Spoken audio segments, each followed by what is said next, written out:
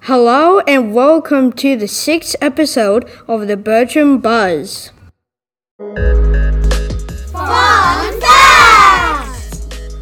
Today's fun fact is, did you know that avocados are a fruit, not a vegetable? They're actually considered to be the one-seeded berry. Upcoming events!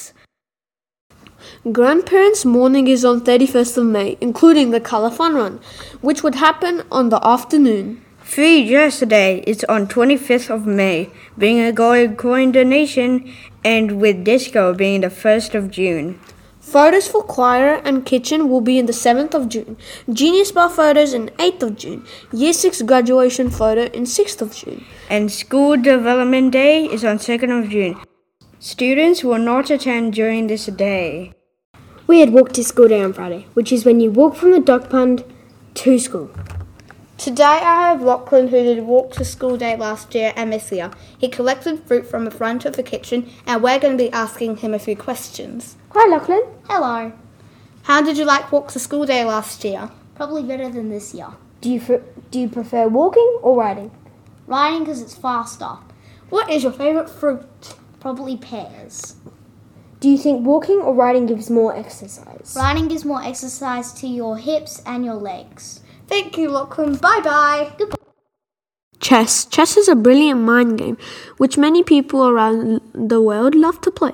It helps your brain develop on solving different types of puzzles. The first recommendation for this game is to play chess.com.